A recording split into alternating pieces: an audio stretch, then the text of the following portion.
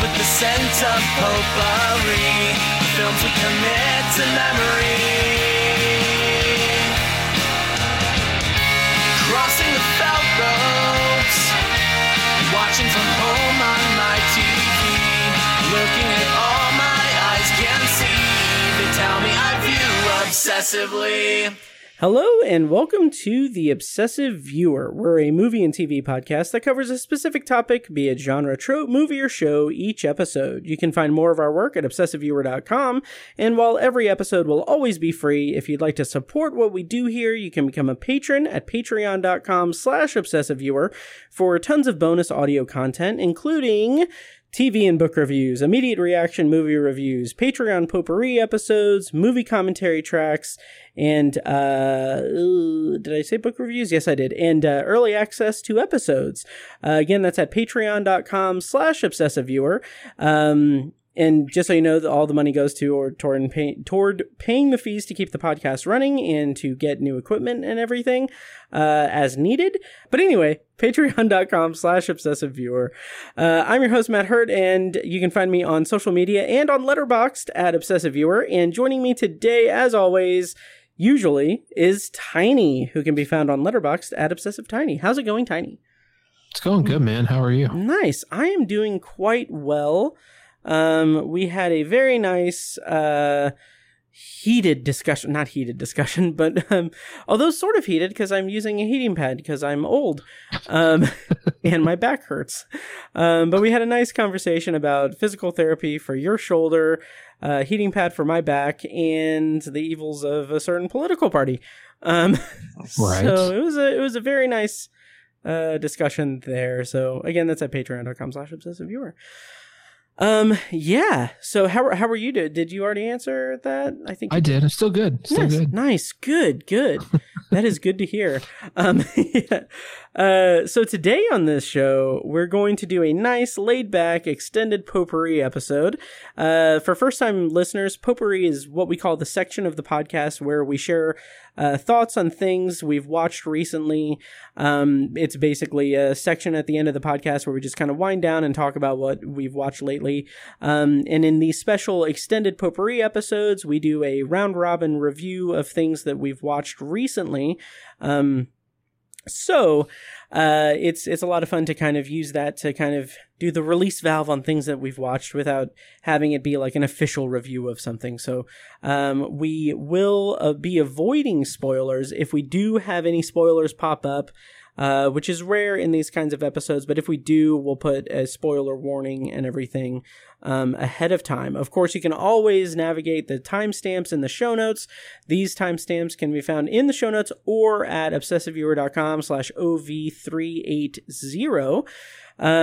So Tiny, are you ready for some extended potpourri? I am ready, sir. Nice. I believe you have 3 titles and I have 4? Yes, 3. Okay. I will get us kicked off and then we can go round robin if that's okay. Sure. I kind of have 4. Okay. I guess. Yeah. Okay. In that case, you go ahead. Okay. Sorry. Yeah. No, you're fine. Because I forgot about one I was going to bring up. Nice. I'm going to start since we were kind of talking about certain political things in Patreon. I'll stick to that energy, and I'm going to bring up a show that Paige and I watched recently that's on Amazon called The Terminal List. Okay. Yes. So for those who don't know, this is a Chris Pratt vehicle TV show on Amazon Prime. And it's been sort of in the news. It was kind of under the radar for the first month maybe or so that it was out. But then it kind of started generating a little buzz. So it's been most critics have kind of shot it down and taken it down. But the fan reaction, audience reaction has been pretty positive. But to kind of like bring that around, like, I mean, the show has like an 8 point something rating on IMDb. Oh wow. But the review that here's the title on the other end of that spectrum. Here is the title for the review of it on RogerEbert.com. Mm-hmm. Quote, Prime Video's The Terminal List is an alpha male cry for help, unquote. Oh, that's amazing. Which is a kind of a great title. Yeah. And as the Gen Zers would say, where's the lie? Yeah. It is so alpha, it's kind of gross. Oh, wow. But I kind of fucking loved it. Love is a strong word. I couldn't stop watching it. Like we watched the whole thing in 2 days. Wow. It's very, very compelling. It's the action is awesome. There's a lot of themes that are easy to latch onto for certain people.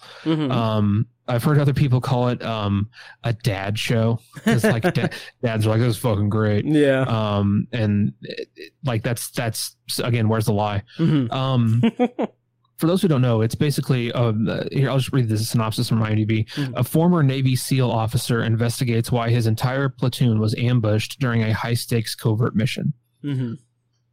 So just I'm sure you can glean from that synopsis that there is a conspiracy theory here. Yeah. And the conspiracy ends up being true. Okay. So I mean, that's not a spoiler. Like that's kind of obvious.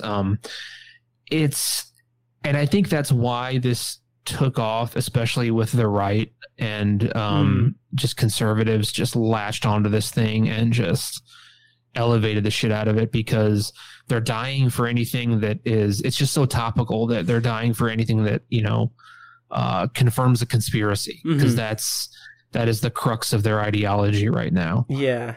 And so I think that's where so much of the popularity of the show came from. And also I think the controversy, I guess, or the semi-negative reviews have kind of piqued people's curiosity. And it's been renewed for a second season. Okay. But I gotta say, I did enjoy the show a lot. Okay. Just because the action is really good and there's actually some really, surprisingly, cerebral, how do I want to explain it? Sort of this like, kind of unexpected, psychological aspect to the show. Okay. The main character is going through some things in his head. I don't want to spoil it, but, he's having some psychological issues and they don't shy away from it. And they do show, I think it's silly because like he's one of those characters that, he's like, if something's wrong, he's just he's very stubborn and he's just gonna force his way through it. Right. Okay. He's not he's one of those guys where if he got diagnosed with cancer, he wouldn't do shit and he would just, power through like, oh, I'll beat it, or he'll just die. Pain don't hurt.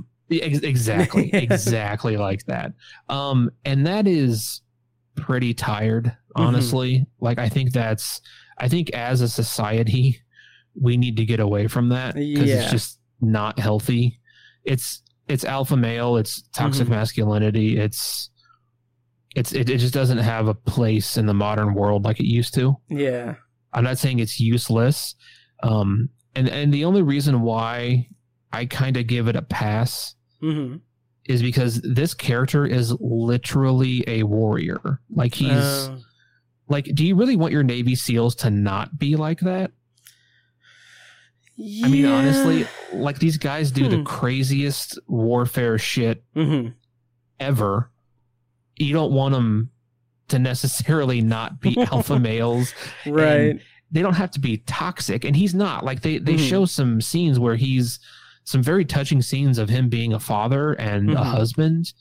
And he has some genuine friendship, brotherhood relationships with it's like they tell each other they love each other. And it's not like, no homo, buddy, but I love you. Like they're actually saying, I love you, man. Like it's not as bad as it could be, I guess is what I'm trying to say. it has some of those moments that make the alpha male toxic shit much more palatable. Okay. And there's just some fucking cool ass like warfare combat shit in the show that it just totally tapped into my testosterone as a dude, and I was like, this is cool. And if that's something you're into, then the show totally taps into that. Mm-hmm. But the conspiracy is very compelling. Okay. It's pretty ridiculous because it's a conspiracy. Sure. Conspiracy theory, but it's compelling. I mean, it's interesting to watch. I was curious what was going to happen, who's involved, who's not. Mm-hmm. It's worth a watch if you're into any of that kind of stuff. But I think a lot of the criticisms that I've read are pretty accurate and dead on, and I can't really refute them. All I can say is I just enjoyed the show. Okay. So let me ask you this. Is the entirety of the show, is it stateside post like all of that, or is there like flashbacks to like I'm talking specifically about like the action aspect of it? Is it all like stateside him like fighting the conspiracy thing, or is there flashbacks to whatever the ambush is? I assume that was overseas. Yeah, the first episode is the ambush. Okay. And then from there he's back stateside and he's fighting like in a fight. It's like The Fugitive or whatever, any of those 90s action movies where there's someone who's falsely accused and they're trying to clear their name and figure out what actually happened. It's that for sure. Like, okay. So again, that's part of the show that's kind of tired. Like that's been done. Yeah. And we've seen that, but they made it their own, in my opinion. Nice. Awesome. Yeah. Cool. That's the Terminal List. It has been renewed for season 2. I'm almost positive. Yeah. Okay. And it is on Amazon Prime. Yeah. Excuse me. That's awesome. I might have to check it out because that kind of seems like maybe not something I would really be into, but also the idea of like the action aspect seems kind of fun. So, you might like it. I'm not really sure. Mm-hmm. See, if a show involves like Navy SEALs and they're not crying or having like a tea party or something, then I'm done. That's what I want out of my Navy SEALs. Right. I am wrong. It has not been renewed yet. Oh, interesting. Okay. That is genuinely surprising. Wow. Okay. Yeah. Shall I go with something that is likely to be renewed if they haven't already renewed it because it was a big hit on its premiere? Please do. So House of the Dragon premiered on HBO on Sunday, and actually right before we started recording, I watched the first episode, and it's called Heirs of the Dragon. And basically, so House of the Dragon is a spin-off of Game of Thrones. It's set 200 years before the events of Game of Thrones, where House Targaryen is ruling over the 7 kingdoms. And yeah, I don't know where it's going to go from there, but obviously a very high-profile show. It apparently broke a lot of records. I think it was like the number one like first day viewing of anything on HBO or something like that, something ridiculous. And wow. Like HBO Max kind of had tech difficulties because so many people were trying to stream it. Kind of a whole thing. For me, I had an interesting experience today. Because I was watching it, and because I'm me, and I'm incapable of just watching something without having it documented in some form or the other, be it Patreon, on the podcast, or in a written form, I started thinking like, God damn it, okay, I'm probably going to do an episode-by-episode review series on Patreon for this show. And like, it even got to the point where I made like the little like cover art that I use, which is just simple. Like I just throw a logo on there and everything. But So I did that, and like I sent a picture of it to you, and I said, how did I phrase it? I said, started watching the premiere of House of the Dragon, and since I'm an idiot who can't just watch things without documenting it for Patreon or podcasts, I made this decision, and I showed a picture of the cover art that I made, with all the energy of a fuck, I guess so. And it's Patreon exclusive episode reviews. Now, I watched the first episode and I enjoyed it. I honestly did enjoy it. It was part of me it was kind of nice to be back in Westeros. It was nice to kind of see those familiar sights in a different context. Like the majority of it, if not the entirety of it, takes place on King's Landing. You see the Iron Throne, obviously. You see all of these things. You see dragons. It's pretty cool. Like, there's one cool scene where there is a funeral scene, and they use the dragon to light the pyre for it. And I was like, that's pretty cool. That's honestly pretty cool. And kind of the main crux of the story in this first episode is that Viserys Targaryen is on the Iron Throne. He has some mysterious ailment that's not healing, that he's keeping secret, and his brother, Daemon Targaryen, played by Matt Smith, is this kind of renegade, like ruthless, like guy who is not necessarily a ne'er-do-well, but like he is someone who is very much someone who is not a suitable person to be in line for the Iron Throne. And since Viserys Targaryen doesn't have any heirs, he is like the heir de facto. The de facto heir. I should say he doesn't have any male heirs. But anyway, so, and he also has a daughter named something, who has a pivotal thing in the episode. So anyway, it's interesting. It's fine. I will probably watch it, but like before we started recording, I sat down to record the review for Patreon, and I'm going to spoil it here and say I'm probably not going to do a review series on Patreon. And like I had said, like I said in the chat, I said, yeah, I got like 3 minutes into that recording and gave up. I just don't give a shit enough about Game of Thrones anymore to really commit to episode reviews of House of the Dragon. Not yet, at least. So honestly, that was scheduling. So like, it was just, I was sitting there and I was starting to record it, and I was like, it's not a case of Game of Thrones and the Game of Thrones universe being tarnished for me by the finale. I'm not going to go so far as to say that.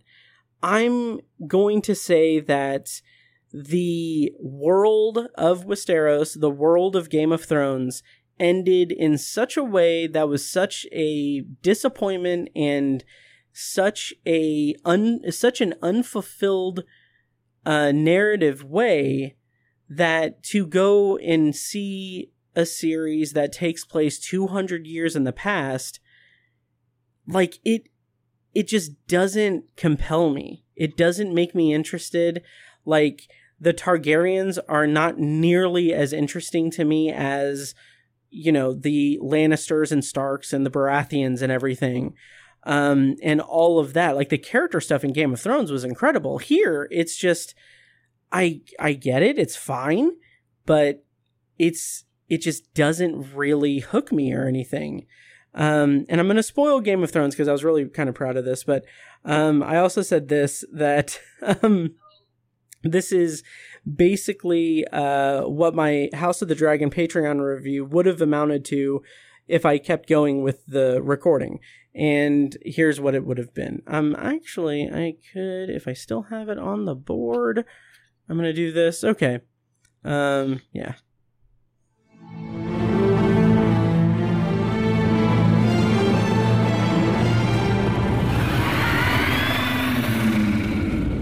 Hi, Hi, Patreon. Thank you guys for supporting us on Patreon. I know you downloaded this episode hoping to hear my thoughts on the premiere of House of the Dragon, but remember how Game of Thrones spent 7 seasons building toward an epic battle between the undead and the Seven Kingdoms and built up toward a surprise as to who was the rightful heir to the throne? Then the show had that epic undead versus Seven Kingdoms battle in near pitch black, and then the series ended with a shrug. How about democracy, guys? Ending for the throne? LOL. Anyway, thanks for listening and thanks for supporting us on Patreon. So that's a very reductive and asshole-ish way to do that. But yeah, and it also completely contradicts what I said about it not really being about the ending of the series, but it just didn't. It looks really good.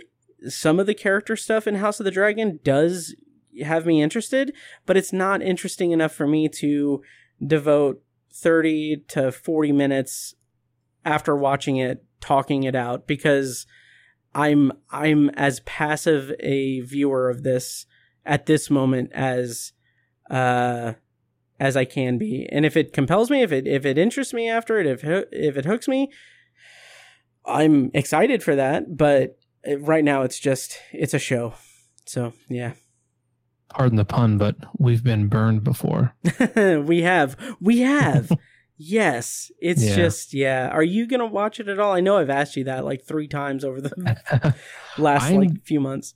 I'm going to. I could sit here and play around and be like, oh, I'm not even going to watch it, whatever. Yeah. I wasn't quite as incensed by the last season as a lot of people were. It was not what should have happened, and I think they screwed up, and it should have been way better. Yeah. But I don't think it was awful. It really, really kind of killed my enthusiasm for the series. Yeah. Like I don't have any plans to rewatch it. But I'm gonna watch House of Dragon eventually. But I'm gonna wait till they all come out. I'm too spoiled anymore to just wait week to week. I can't do it anymore. Yeah, I totally get that. Yeah. I'd be curious to hear what you think. I'm probably still going to watch it, but yeah, I can't. I just can't. Did you see the viral video? I think it was on like a New York City street where someone like pointed their camera up at like a maybe 12 story apartment building.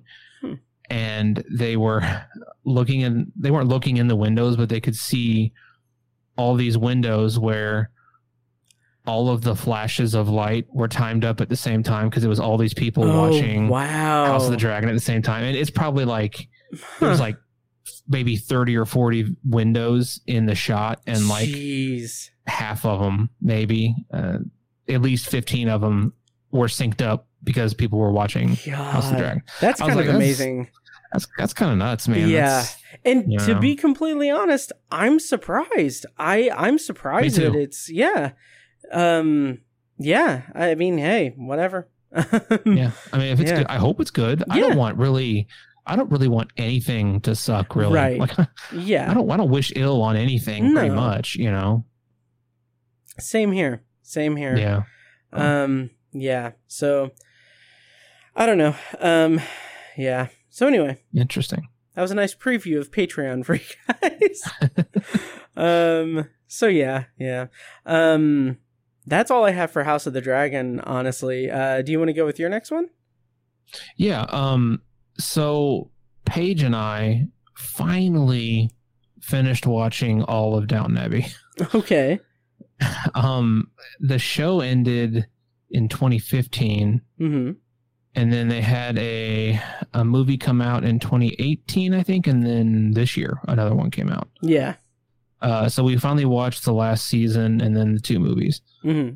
I can't. You never got into that show, did you? Did you watch a little bit of it? I never watched any of it, honestly. Never watched any. Okay. Yeah. Okay. I give the show a lot of credit. I think the idea of it is like brilliant. To kind of choose to tell the story of, the upstairs and the downstairs kind of thing set in basically when the 19th century is ending and the 20th century is beginning, and things are starting to change, and the world is evolving away from the concept of royalty and all that. Just, it's a brilliant idea, and that dynamic worked for a long time on that show. And just that dynamic is enough to keep someone like me and a lot of like history buffs or just kind of drama buffs involved in the show for a long time, because it's fascinating to see that play out. But I think by the end, by the 5th, 6th season, you kind of run out of shit, because it's like this character, you know, this character is pregnant. This character is fallen in love. This character is having legal trouble. This character is, and it's just like, you just have to come up with, you can only come up with so many things, I think. Sure. And so I think the way they ended the series was fine. It wasn't super memorable, and I think there was some fan service in there that they wanted to work in that didn't necessarily feel too organic. Okay. But overall, I think it's a very pivotal show that I really appreciated in a lot of ways. Nice. Then the 2 movies were just like, man, some cool ideas to put in there, but it was just like annoying fan service. Oh, like, really? So fucking annoying. Like, kind of like a couple characters that were like, will they, won't they? Just at the end, they tacked on like, oh, they got engaged. Oh, jeez. It's just it was so matter of fact and lazy. And like, you know, some of these characters are like, this character is going to die off. It's been around forever. And that character was very standoffish and kind of off-putting, and a lot of people don't like her, but she made all these friends in the end and was nice to everybody at the end. And it's like, fuck, that's just lazy. Yeah, I just didn't care for that. It feels like they squandered a lot. I'm curious if they're going to do any more. I don't need or want any more. It's really a shame to see what it became. I mean, the first 2 or 3 seasons were top television. I mean, they're so good. And I just feel like they squandered a lot of the characters by the end and tried to keep it going for a reason that I don't understand. Yeah. So, and then Julian Fellows is the creator and writer of it. He has that new show now. It's on HBO. The Gilded Age. Yeah, you actually talked about it in the last extended potpourri. I don't think I remember or didn't realize that it was the same person. Yeah, same guy. And it's the same pretty much dynamic. It's just in America. And it's a little bit, I think that takes place in like the 1880s maybe. So it's like probably about 40 years, 30 years before Downton takes place. Okay. And it seems kind of tired and doesn't have the dynamic is in that context is not anywhere near as compelling. So yeah, I feel like Julian Fellows needs to find a new hook or just hang it up. Right. You know? Yeah. But I mean, I do, you know, especially if you're a history fan or a sociological fan or something like that, definitely watch the show. It's really, I still think it's a good show. I just, it fell victim to, fan service and just, I assume the production company or the studio or whatever was like, let's keep making more. It's still successful, you know? Yeah. Ugh. One of those deals. Yeah. Yeah. That's rough. Yeah, that's on digital now, right? Or I think we watched it. I can't remember anymore. I think it's on Hulu. Oh, okay. Yeah, that sounds right. Or HBO Max, maybe. Could be. I can't remember. Yeah. Yeah, that's interesting. Yeah. Yeah, I'm probably never going to bother with it at this point. I mean, it got a lot of acclaim, and I'm sure that I would probably find a way to enjoy it, but I think the time has passed for me to really... I'm not sure you'd like it. Oh, honestly. Really? Yeah. Yeah. Yeah. It's not soapish, but it's Yeah, it's a lot about who loves who, and Yeah. yeah. If it doesn't have Navy SEALs crying and having a tea party, I don't want to watch it. So There's no Chris Pratt, so nice. Yeah, so kind of keeping with the TV theme, I have something I want to lavish praise upon, if you would allow me. please do. Okay, so Nathan Fielder.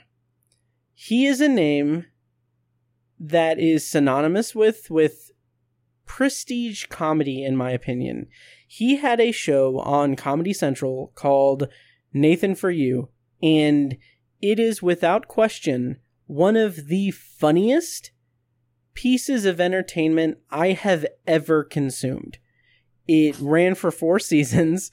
It is currently available to stream on HBO Max. It is absolute perfection. It is about him going to different small businesses and pitching the most outrageous ideas on how to improve their business model.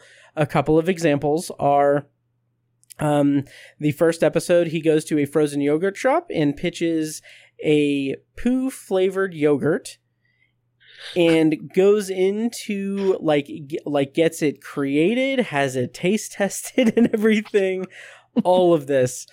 And like throughout the run of the series, he does this character that I don't know how much of it is himself and how much of it is a character, but it has this like this social awkwardness and loneliness baked into it. Like he has like these little things where he will say like, hey, do you want to hang out sometime? And he just does it in the most like cringe comedy and awkward comedy sort of way. And it works so perfectly. And a couple other examples from Nathan For You. He did a one of my favorite ones. Oh, this is kind of crass, but his pitch to a hotel was that when parents go on vacation, they want to have sex, but if they have children, they can't have sex in the hotel room. So his pitch was to have a soundproof box for the kid to play in that would have it was shaped like a spaceship. It was completely soundproof, and he had air pumping through and everything. And then just to double down on all of that, it's so great. He had jungle noises fed through it. And then he had a couple come in, and like the kind of underlying thing of this is the ridiculous lengths that people will go to go along with these things. And I don't know how much of it is truthful. I don't know how much of it is put up for the show, but like he had these this couple who had a child, and like they hired them for a day as actors on the show, but the thing was like they were going to be guinea pigs for this thing. So they put the kid in the box, and then Nathan Fielder he hired 2 porn actors to have very loud sex in the room. And there's this amazing moment where Nathan is watching the porn stars have sex with this married couple that he's right next to, and then at one point you hear the porn stars refer to each other in like their moment as the name of the married couple. And then Nathan just leans in and is like, I told them to call each other by your guys' name so it's more realistic for you. It's just it is insane how hilarious that show was. And all of this is preamble for me to talk about a show that he just concluded the first season on HBO Max, called The Rehearsal, which it honestly feels like it is insane to me that there was this show, Nathan For You, that was like out of this world, clever, funny, hilarious. Another example from Nathan For You is that they had he went to a movie theater, and one of the problems was that people buy one tub of popcorn and then share it with the person that they're with. So his pitch was that they institute a no sharing policy. And so he basically had like night vision cameras in each theater, or in the test theater. And then the second that someone so they see someone sharing the popcorn, he goes in with like a headlamp and tells them like, you can't share and everything. And then like he had like a whiteboard in the back that was like, since you guys shared popcorn, we have to put you on this board. And like the board is like a picture of them, and it says popcorn sharers and theater masturbators. It's like we could only afford one board. But anyway, so The Rehearsal takes sort of that same sort of concept, but applies it to life in a different way. Instead of businesses, the whole premise, and this kind of blew my mind. I will say this: if you guys don't know what The Rehearsal is, stop listening to this and watch that first episode on HBO Max, because the reveal of what the core concept of The Rehearsal is incredible. It is like Andy Kaufman-esque. It is very much like, is it Andy Kaufman? Is that the person I'm thinking of? I think so, yeah. Yeah. Very much like it is this incredible, like, personal exploration of like a human reaction to things. And it is the best way I can describe it is that the core concept of The Rehearsal is Nathan Fielder learning. It's like a person workshopping and learning how humans interact in the most crazy way imaginable. And to be completely honest, I'm going to leave it to that. I'm not going to go into detail about what the show is. I'm just going to say that the level of complexity of both the comedy and the human emotion of it is out of this world. And it is insanity to me. It is absolute insanity that Nathan Fielder has one of the greatest comedy shows I've ever seen, and in one season seems to have gotten like improved upon that. Like The Rehearsal, like Nathan For You is incredible. It is an incredible, hilarious show. It is one of my favorite comedies of all time. The Rehearsal is transcendent. It is out of this world. It's amazing. And it was renewed for a second season, and I'm so happy. So happy, because it is something, it is unlike anything I've ever seen. So yeah. Wow, that's awesome. Yeah. So The Rehearsal, HBO Max, pretty good. Nice. It's a hell of an endorsement. Yeah. I was going to do a whole thing where I was like, okay, now you can skip ahead if you don't want to hear what the core concept is, but I'm like, no, I'm going to leave it for you guys to discover. Nice. Do you know anything about it? No. Do you think I need to watch Nathan For You first before I watch it? No, because they are not. Well, no. I think that my description of Nathan For You is enough detail to let you know, because it's not really like a continuation of Nathan For You. Okay. But it does like in the first episode, he references Nathan For You. Okay. But knowing the concept of Nathan For You, like, you should be fine. But I will say, definitely watch Nathan For You, because it is incredible. It is absolutely incredible. Yeah. Is Nathan For You streaming anywhere? Do you know? It is on HBO Max, and it might be on like Paramount Plus too. But yeah, it is. It's incredible. And Yeah, I was trying to think just really quickly of another example from Nathan For You. He has a whole thing where he works with like a security guard who has a very unique problem in which he is obsessed with large breasts. And like it's so it's so weird. It's so weird. It's so funny. It's amazing. So yeah. Nice. And is it on Paramount Plus? I just looked it up. It's on Hulu and HBO Max. Oh, nice. And on Paramount Plus as well. Okay. Yeah. It's God, it is incredible. Yeah. Nice. I absolutely love it. Also on Paramount Plus, just quick plug, Detroiters. I really like that show. Okay. Yeah. Anyway, yeah. So that's the rehearsal. It real good. Nice. Yeah. What do you have next for Extended Potpourri, Tiny? So this will be brief. Mm-hmm. I watched Uncharted.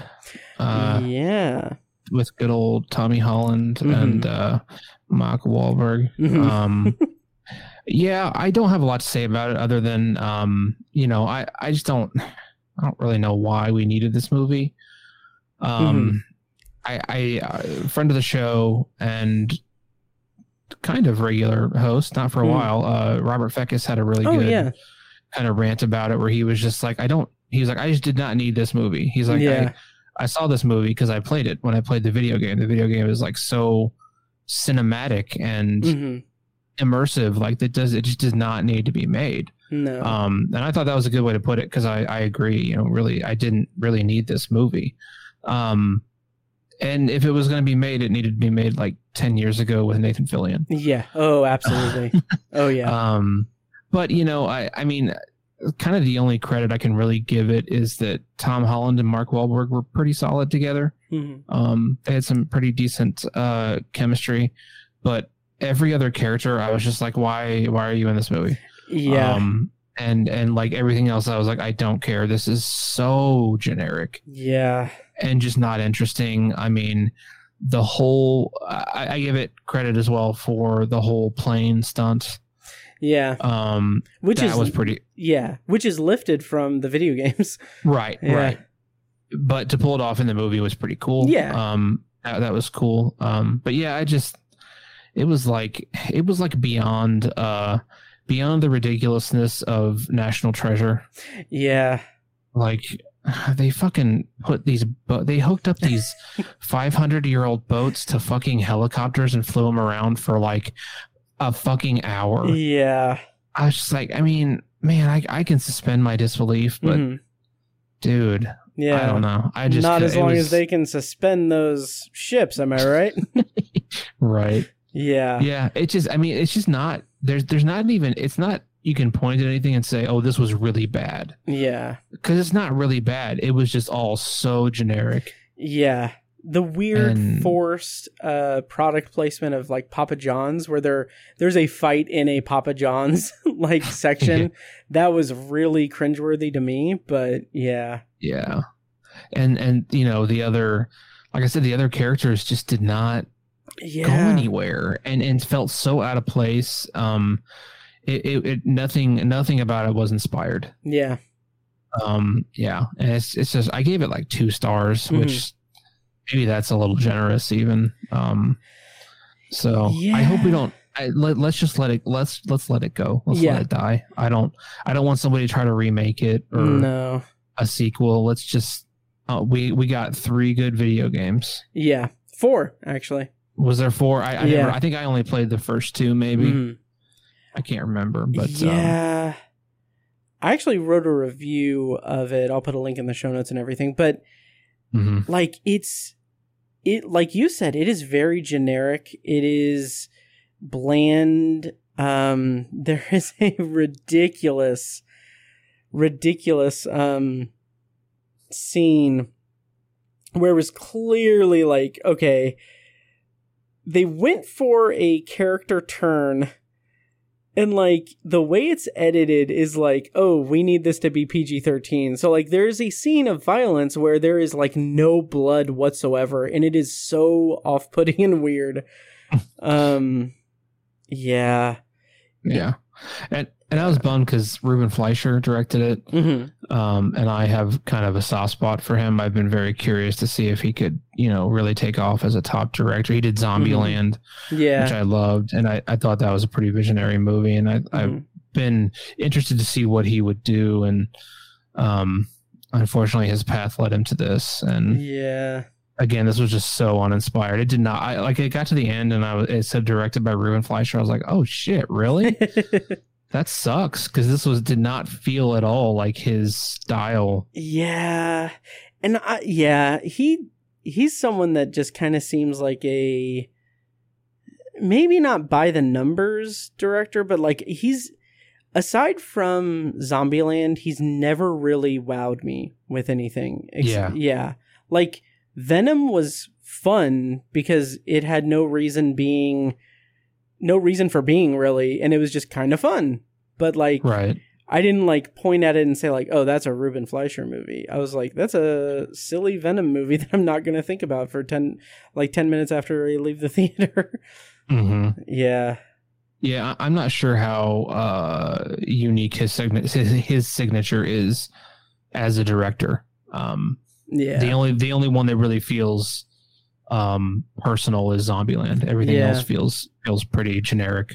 Yeah. So it was kind of a shame, but honestly, I don't know what we could expect from an Uncharted movie. Yeah, honestly, that was kind of my whole thing coming out, like going into the theater when I saw it, was that I already know, and this is an unfair place to go into it, I already know that like the storytelling in the video games, the storytelling, the cinematic nature of it, there's no way it'll be topped like in another medium. So I'll have as much fun with it as I can, and I did, and it hit Netflix recently, and I have had no desire to rewatch it. So yeah, I'll never see it again. Yeah. Do you want me to go on to my next one? Yes. Okay, so I am going to talk about the new film that just hit Shudder with some Indiana ties, actually. Glorious. Have you heard about this movie, Tiny?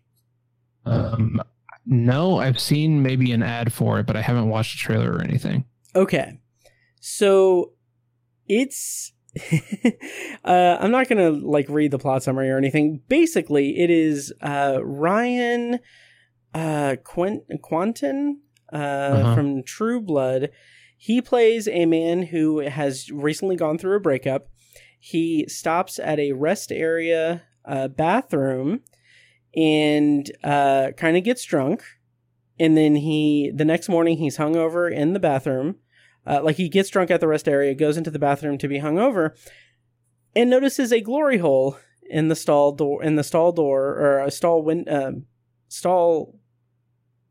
wall. There we go. And the disembodied voice of J.K. Simmons speaks to him through the glory hole and reveals himself to be a Lovecraftian-style monster from another universe, from outside the universe. And he has a proposition for Ryan Quanten that I won't say what it is. It's not what you think it would be. But the proposition he has, the fate of the universe hangs in the balance.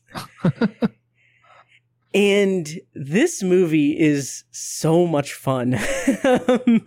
Nice. It's a lot of fun. And this guy Joshua Hull, who lives in Indy, actually co-wrote the script. And so there's a nice Indiana tie.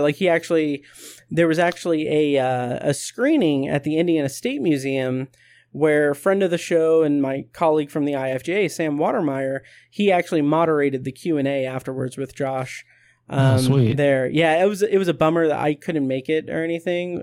So I didn't get to go, but I got to see the movie like on a screener, and it was a lot of fun. It was a lot of fun. Very original, very Lovecraftian in a very gross and very colorful way. And there's like elements of Saw to it as well, because this guy becomes confined in this bathroom, and what really stands out to me is the dialogue between him and the monster and J.K. Simmons.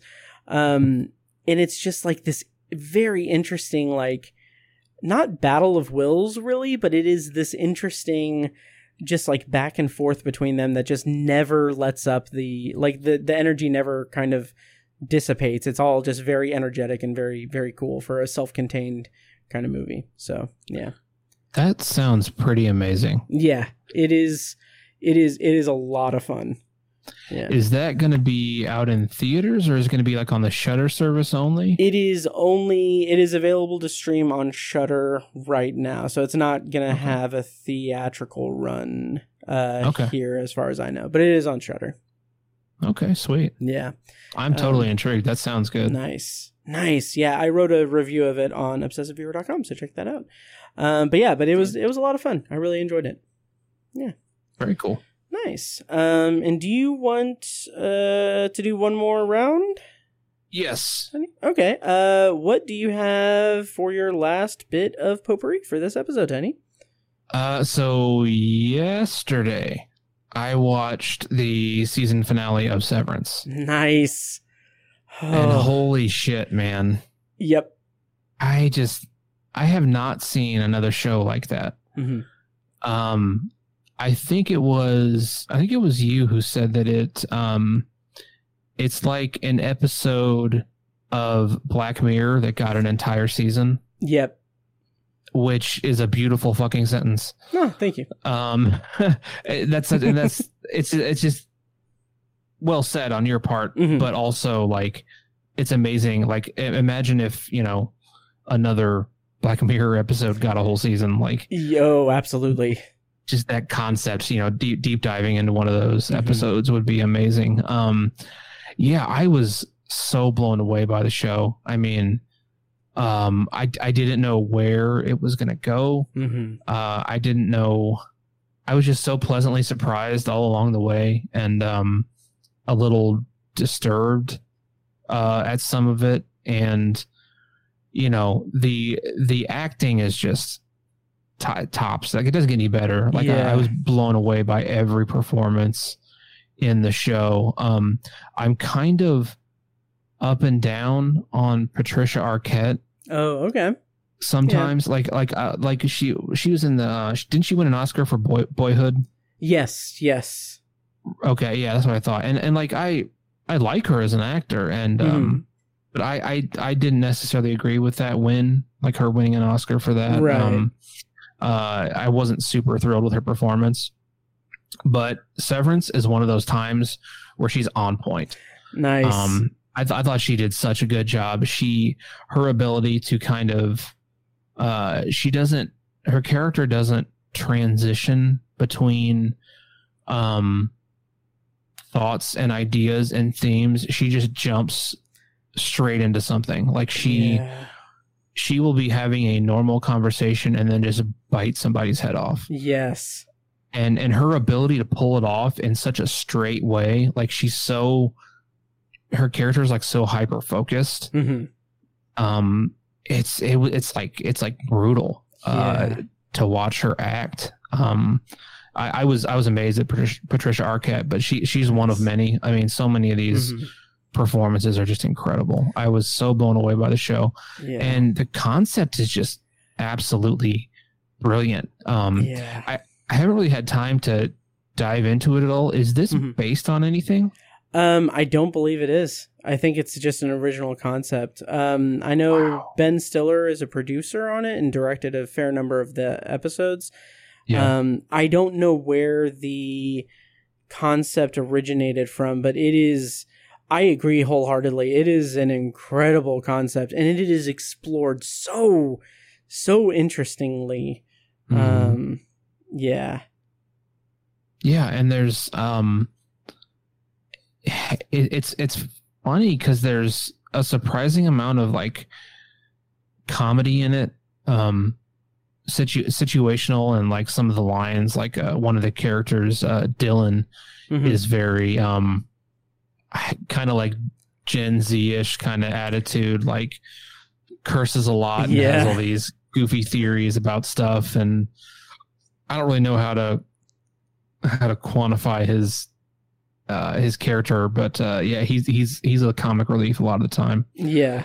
And Adam Scott as Mark S. Some of his lines when he's in Audi, he's bounces off kind of some smart ass snarky remarks that are kind of funny with his sister and stuff like that. Yeah. But yeah, I'm still like 24 hours later kind of trying to wrap my head around it and understand, like, not understand it, because it's not really confusing. No, like, they at do all. a really good job of explaining things. Yeah, it's mysterious, but it's not confusing. Yeah.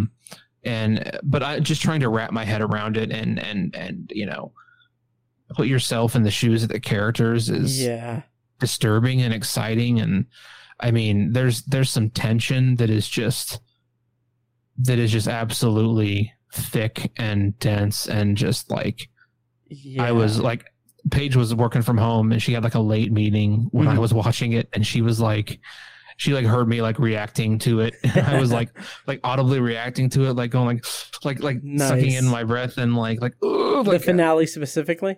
Nice. Yeah, I was just like, oh fuck. Yeah, I mean, it's just such a great show, and I can't even, like, you know, without going into spoilers, you can't. It's hard to even talk about. It really is, yeah. I mean, it's one of those things you got to watch. Yeah, it's so good. I don't even know what else to say about it, honestly. Yeah, it was funny because you had texted me while like, I presume that it was immediately after you finished the finale, and you said, "Please, for the love of God." I don't know exactly what you said, but please, for the love of God, tell me that this was renewed for a second season. And yeah, it was renewed in April, and it was nominated for 14 Emmys. Wow. Which I think might actually be a record for a freshman series. Yeah. That's amazing. Yeah. And quick plug for Patreon, I did episode reviews for each episode of Severance, and I did something special for the finale. I recorded myself watching I audio recorded myself watching the finale, and basically spliced together some of my choice reactions to moments in the finale.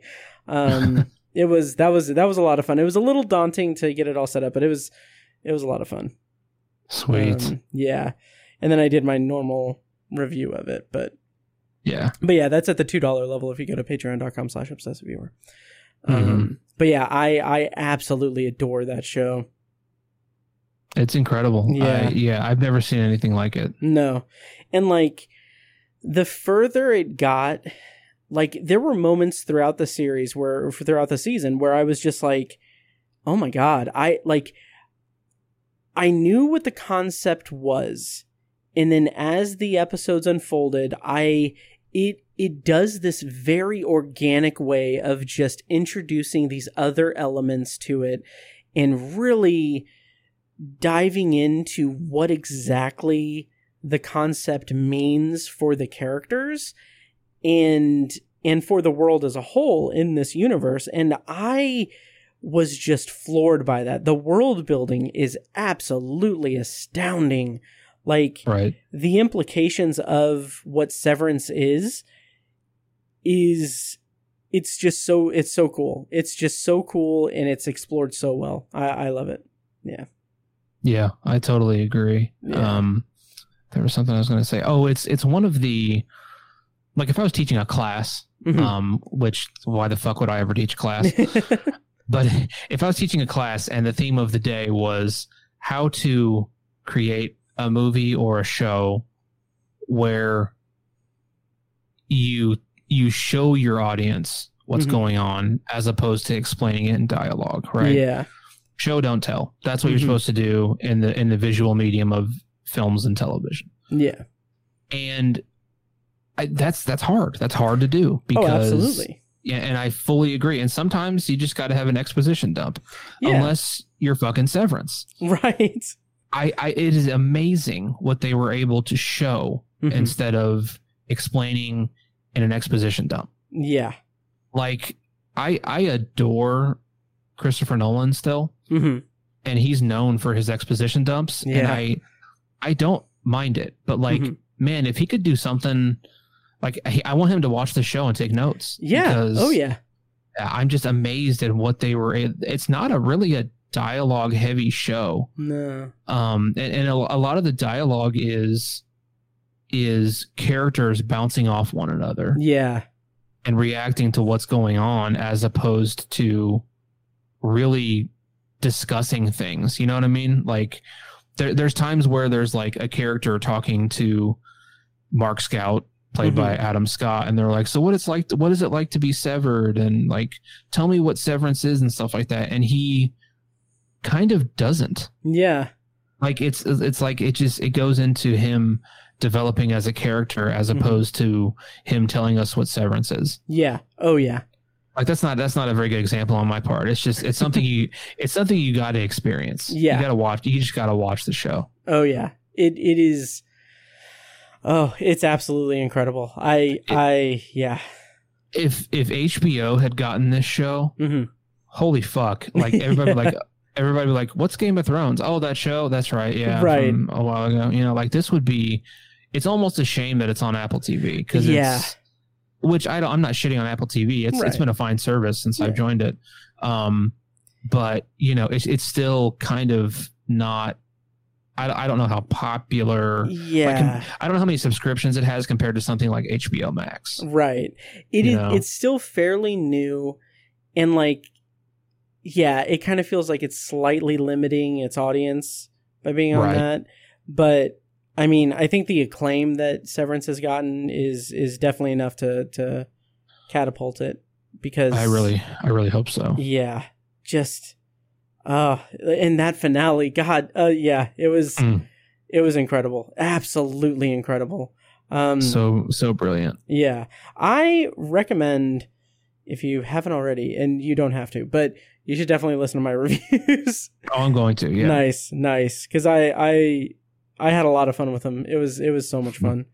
Nice. And you, the listener, should listen to my reviews. Patreon.com/obsessiveviewer. Sweet. Yeah. So yeah, that is all I have for this extended potpourri. Nice. I will go ahead and round us out with a relatively quick review of a Hulu original movie.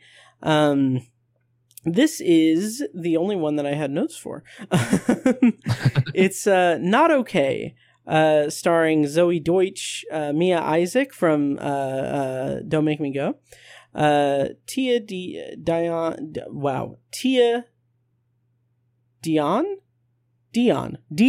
Hodge, and Dylan O'Brien. Directed and written by Quinn Shepard. The premise is an ambitious young woman finds followers and fame when she poses as the survivor of a deadly attack, but she soon learns that online notoriety comes with a terrible price. I think I reviewed this movie. If I did I actually complete the review? No, I didn't. Anyway, I did not review the movie, but it's fine. It's interesting. It kind of feels like Easy A in a certain respect, but where I on Letterboxd I said that it feels like Easy A if Olive was obsessed with it's kind of like Easy A if Olive had an affinity for influencers instead of 80s movies, and it's Dear Evan Hansen if the grieving family he manipulated wasn't a school shooting survivor or was a school shooting survivor, and if the story had the self-awareness to realize how irredeemable its protagonist was. Anyway, that's a long-winded way of saying the movie was fine.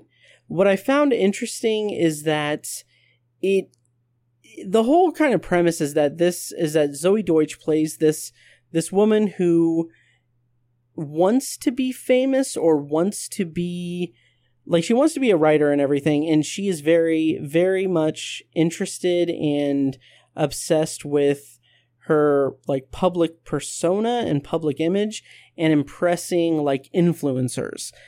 And there was one really funny letterboxed, like there was a letterboxed main review, or like popular review of it, that was just for context, in the movie, Dylan O'Brien plays this very, like, kind of stonery, douchey, like, influencer guy who's constantly vaping and covered in tattoos and, like, has, like, bleached blonde hair. He's very much of a type. And for some reason, Zoe Deutsch's character is like obsessed with him. But one of the, like, top letterboxd reviews is really loved Dylan O'Brien's performance as Pete Davidson in this movie. And, like, I can't unsee it. It's That's awesome. Yeah, that letterboxd user is very much on point. Gal, their username on letterboxd is I don't know how. But anyway, Gal Balaban. But anyway, this movie is fine. It's interesting as a character study of a person who gets themselves into a very precarious situation publicly, where basically she wants to, like, she finds herself in a lie where she says that she is going to Paris. And so to facilitate this lie, she starts posting pictures on her social media, like doctored photos of her in Paris. And then she wakes up one morning to find out that there was a horrible terrorist attack in Paris. And then she uses that to her advantage by kind of pretending to be a survivor of it. And it goes into some pretty dark places when she goes into, like, a survivor support group and befriends, like, this very, very popular, like, activist. And something that I found really interesting about the movie is the way that it showcases how self-centered Zoe Deutsch's character is, because she will have, it's like she's not even really trying or conscious of how she should act in this kind of lie that she's created for herself. But the movie also demonstrates how she acts completely different from everyone else that has actually been through a traumatic event like that. And, like, that's interesting and everything, and it carries the movie pretty well, but by the, like, third act, I'm kind of, like, not really that into it. Like, it's kind of, it wears out its welcome a little bit. I do like that the movie doesn't really give her any leeway. Like, it doesn't paint her in a way that makes her sympathetic, which is good, but also it just kind of, it didn't really leave that strong of an impression. So anyway, it's on Hulu. It's called Not Okay. Have you heard about this? Are you interested in it? I haven't heard about it. Nice. It's kind of a shame that it was just okay. I love Zoe Deutsch. Oh, me too. She's awesome. And I kind of love, just based on what you described, I love her being cast in that role. Yeah. I was like, great casting for that role. So yeah, Oh, yeah. I wasn't familiar with it, but my interest is a little piqued. Nice. Well, if you check it out, let me know what you think. Cool. It makes me think of that documentary that came out. Yeah. I can't remember what it's called. There's that the woman who wasn't there. I think that's what it's called. Yeah. Yeah. She pretended to be a 9/11 survivor. Yeah. Oh, absolutely. Yep. So yeah, that was a really good documentary. Yep. Yeah. All right. Well, I think that'll do it for this episode of The Obsessive Viewer. Anything coming up that you're excited about or anything? Nothing that jumps out. Paige and I just started the new series on is it on Hulu? Amazon? I can't keep it straight anymore. Yeah. A League of Their Own. They're making a TV show. Yeah, Amazon Prime. Amazon Prime. Okay, I couldn't remember. So yeah, we started that. It's pretty interesting. The acting is really good so far. Nice. So, yeah, and it's not like a straight rip off of the movie, which is a fantastic movie. Yeah. But yeah, it's interesting. I'll check back in the future and let you guys know what I thought of it. Nice. On my end, I am going to be starting a new episode review series on Patreon for Dark, which is on Netflix. So look forward to that. Again, check out patreon.com/obsessiveviewer. Sign up for whichever tier you want to. And the $2 tier is where all the good stuff is. And then $5 tier is that plus some other cool bonus stuff.